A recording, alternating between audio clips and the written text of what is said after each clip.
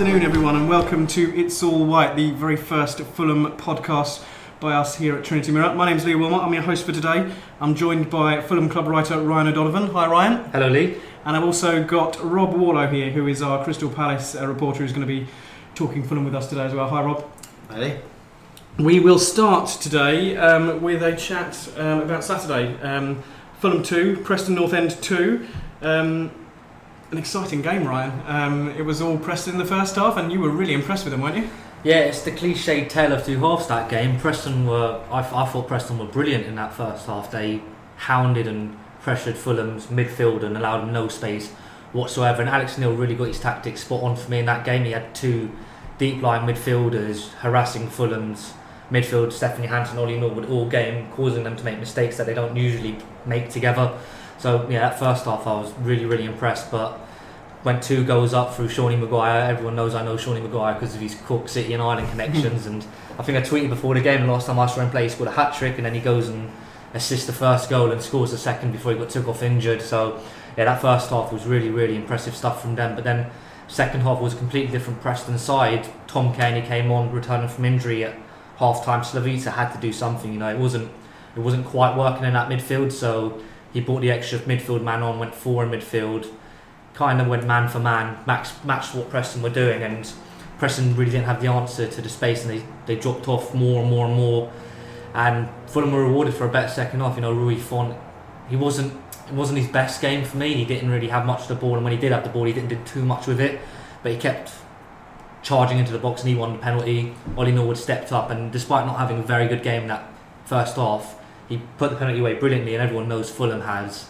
a lot of issues with penalties, so to show determination to stick that ball away was brilliant. And then they just kept going right down to the final whistle, and Preston will be disappointed it took a clanger from their keeper for Fulham to score the equaliser when he dropped the long ball into the box, but Dennis Stoy was at the right place at the right time to just slot it home. So Slav will be happy. He was happy with the point from the second half, but he was not happy with that first half performance, and I don't think fans or players alike should be happy with that performance. It wasn't the Fulham we know, so going forward from there, it was a point gained, I think, more than anything, and they'll have to put it to history and make sure they don't play like that again. What was it that went so wrong in the first half that Slavica changed in the second?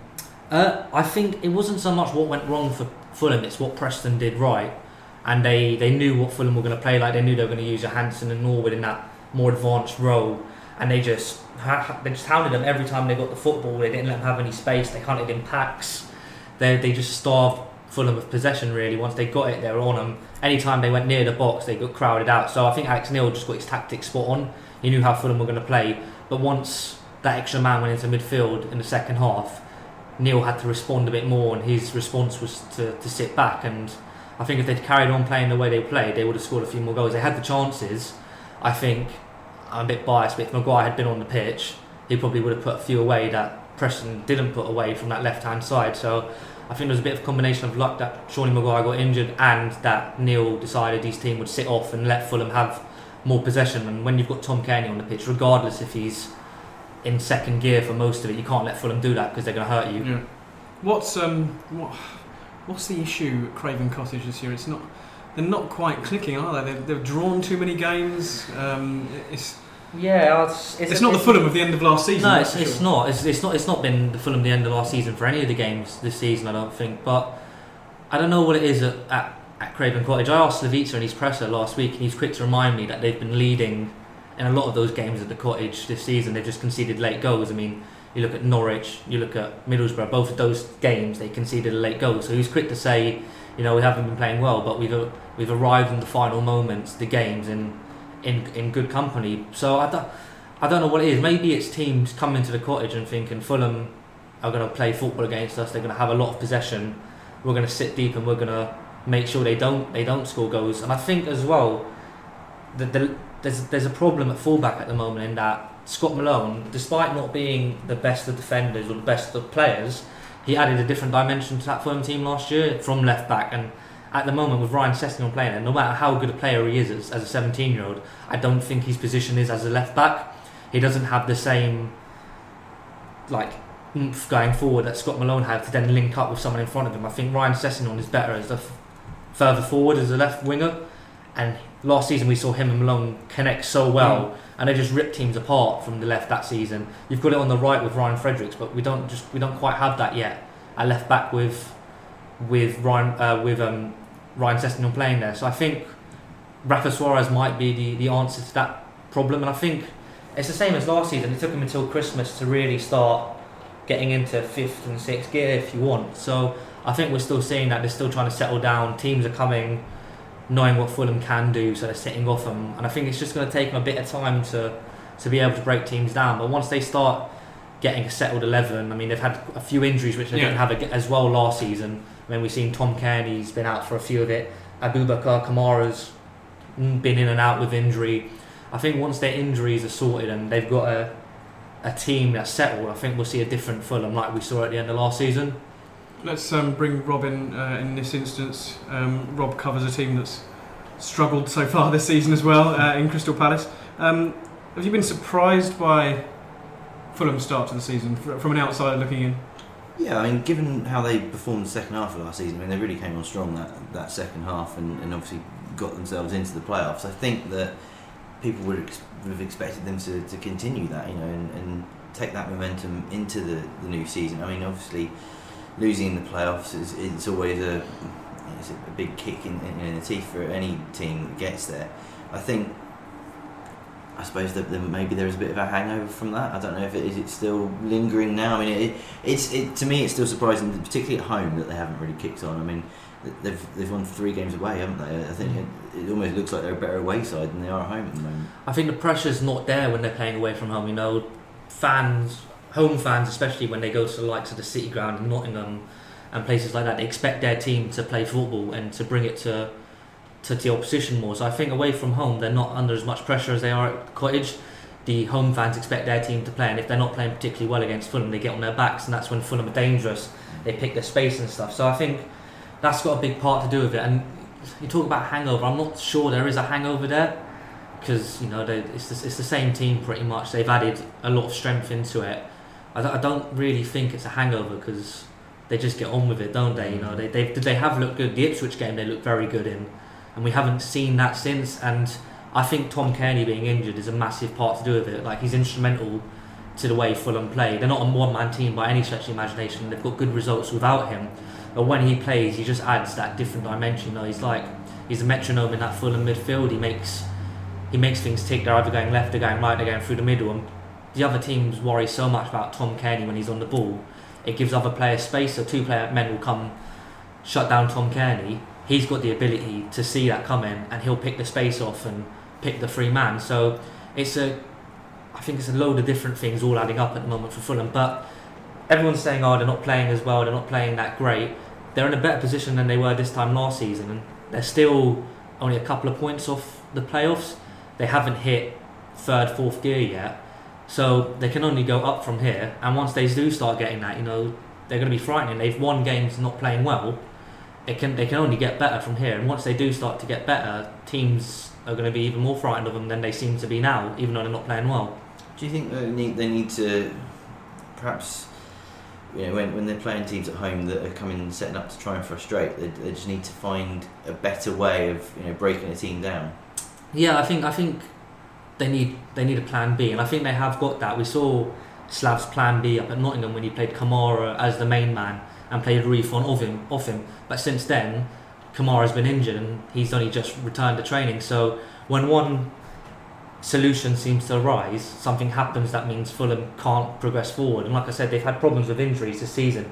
It seems to be a recurring factor. But I think once Kamara's fit, he will use him as the out-and-out forward with Font playing off him. And I think that seemed to work against Forest. The defenders didn't really know what to do with Kamara, because he's not your conventional striker. He's a bit like Bambi on ice at times. He doesn't look like he knows what he's doing, but it works for him, and he scares defenders, and he will always want to turn and face defenders and attack them. And I think that's what Fulham need when teams come up to set defensively.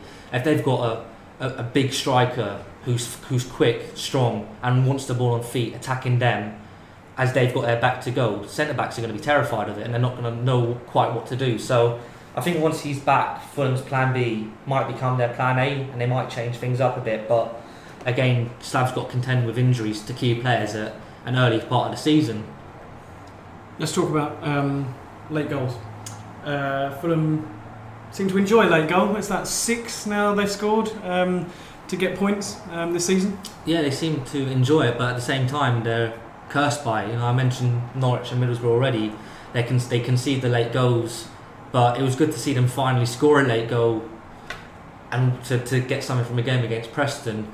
It's maybe a lack of concentration at the end of the game that they're conceding these goals, or they go defensively when that's not their strongest asset. That might be something to do with it, but you can see the difference between when they're forced to defend the lead late stage of the game compared to when they're forced to try and get something from the game. It was completely different. I mean, that last 10 minutes against Preston, I think Preston touched the ball maybe 5 times in the opposition half. So I assume the crowd got really behind them. The crowd were behind them, especially when they scored the penalty. There was an air of, hang on a minute, we played better this half. We've halved the deficit. There might be something here. Preston aren't really threatening us like they were in the first half. So I think when they are better. They're a better attacking side. They're not strong defensively. I always think championships are built on defences, but Fulham haven't got the strongest of defences.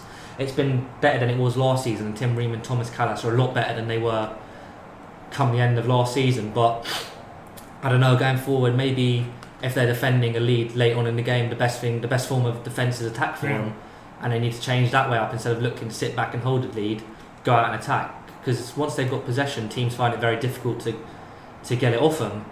So yeah, it's hard to look at why they're conceding the late goals. Only I think the players will be able to tell you that, whether it's psychological or just defensively. But hopefully they'll sort out their defence and there won't be too many more late goals. But Fulham love a late goal to score. I mean, you look at Leeds last season.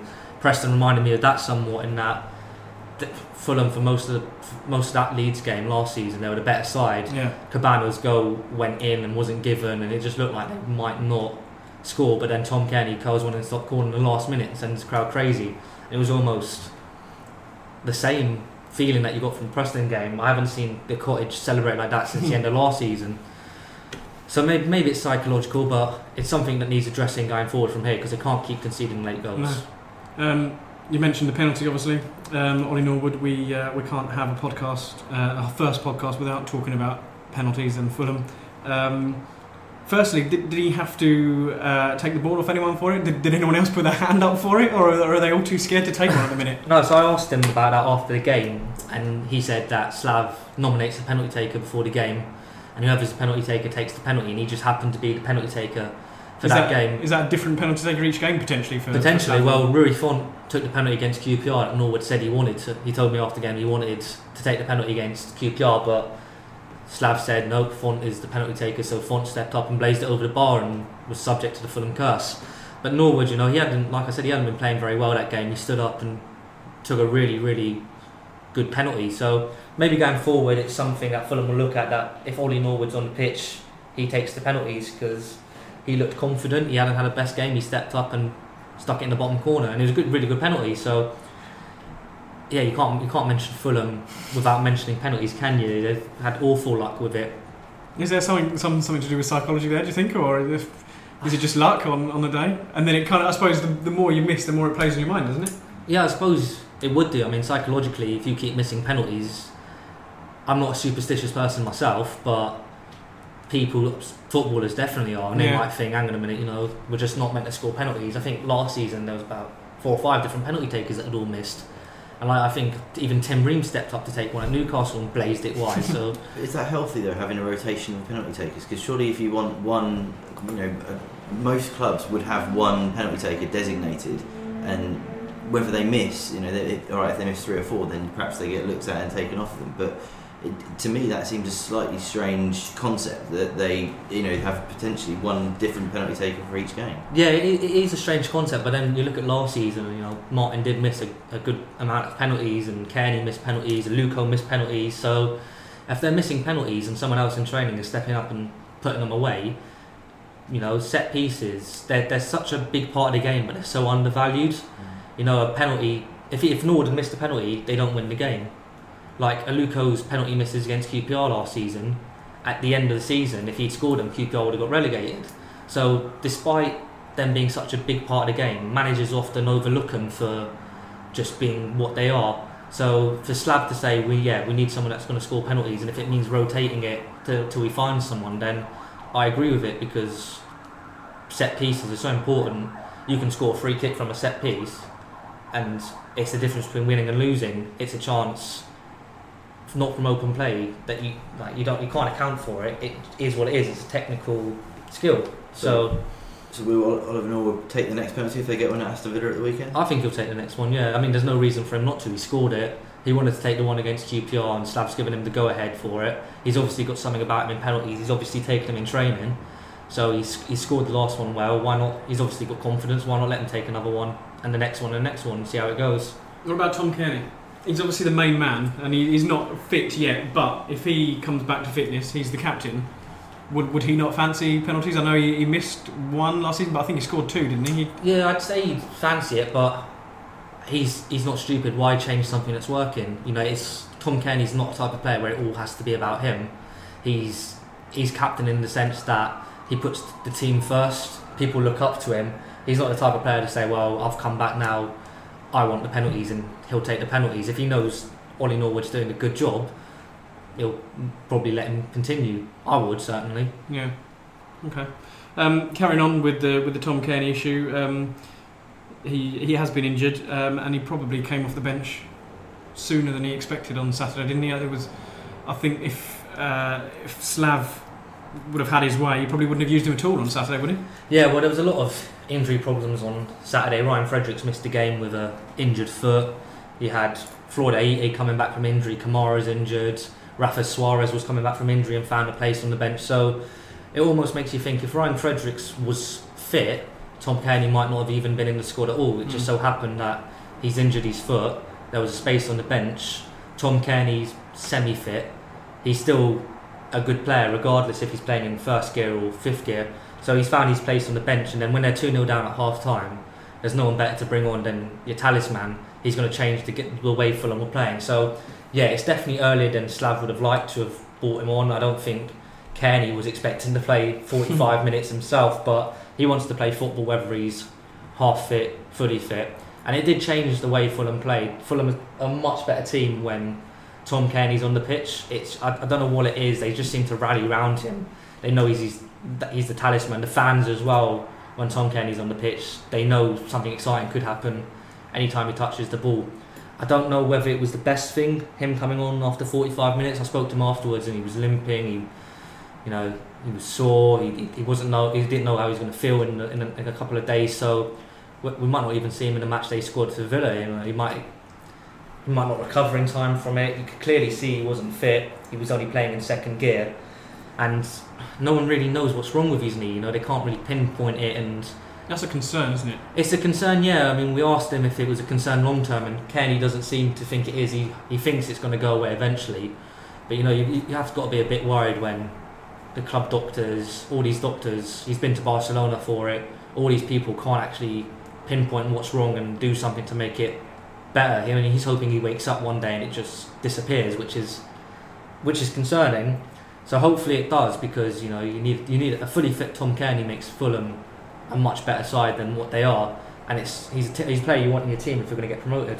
Was it not a risk though on Saturday? I mean, for 45 minutes, you know, for that one game, and you might now be out for a few more weeks. You know, and surely from you know that sounds like a risk that potentially wasn't even worth taking. You could say that, but Fulham were 2-0 down at half time, and they bring him on and they draw 2-2, and they saw how important a point was last season. A point got them into the playoffs. So at come the end of the season, that point against Preston, it might have been worth it to miss. They've played, like I said, they've played well without Tom Kearney.